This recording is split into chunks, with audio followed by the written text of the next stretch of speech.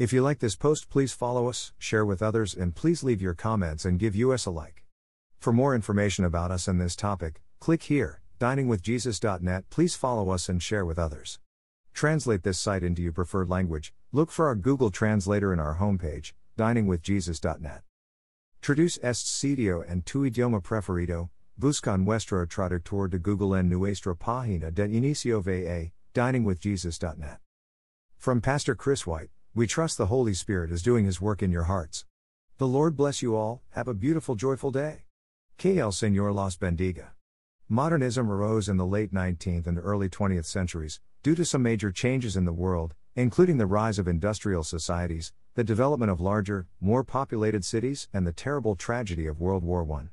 Because of a combination of these and other factors, people in Western society began to think and believe differently, and this shift in perspective has been labeled modernism by historians and philosophers. Religious skepticism and atheism are hallmarks of modernism.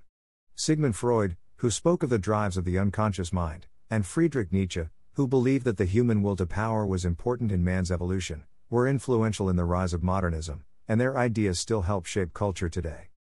Modernism can be seen most vividly in the world of art and literature, where it stimulated a complete break from the styles and forms of the past. Modern art rejected realism and objective thinking and began to lean toward expression of the subjective, inner world.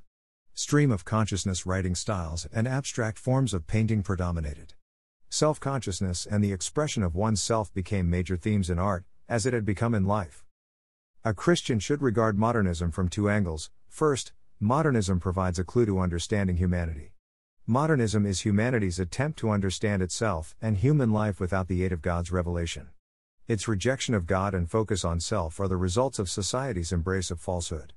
Christians are to be ambassadors for Christ, speaking the truth to a world that is lost and deceived by Satan.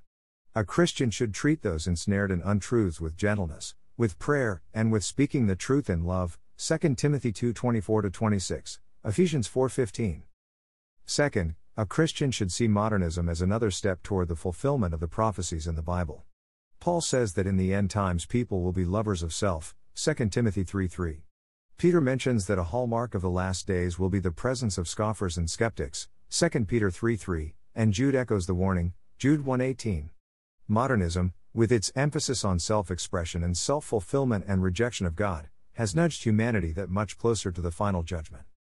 Again, a Christian should view modernism as the expression of man's attempt to understand himself and as the partial fulfillment of prophecy.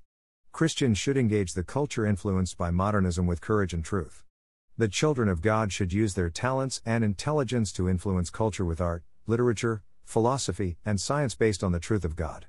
We should refuse to keep our light covered, Matthew 5:14-16. This means injecting Christian thought into the culture rather than keeping it to ourselves to be enjoyed only by others like us. Thank you to Got Questions Ministries. Copyright 2002 to 2019 Got Questions Ministries. All rights reserved.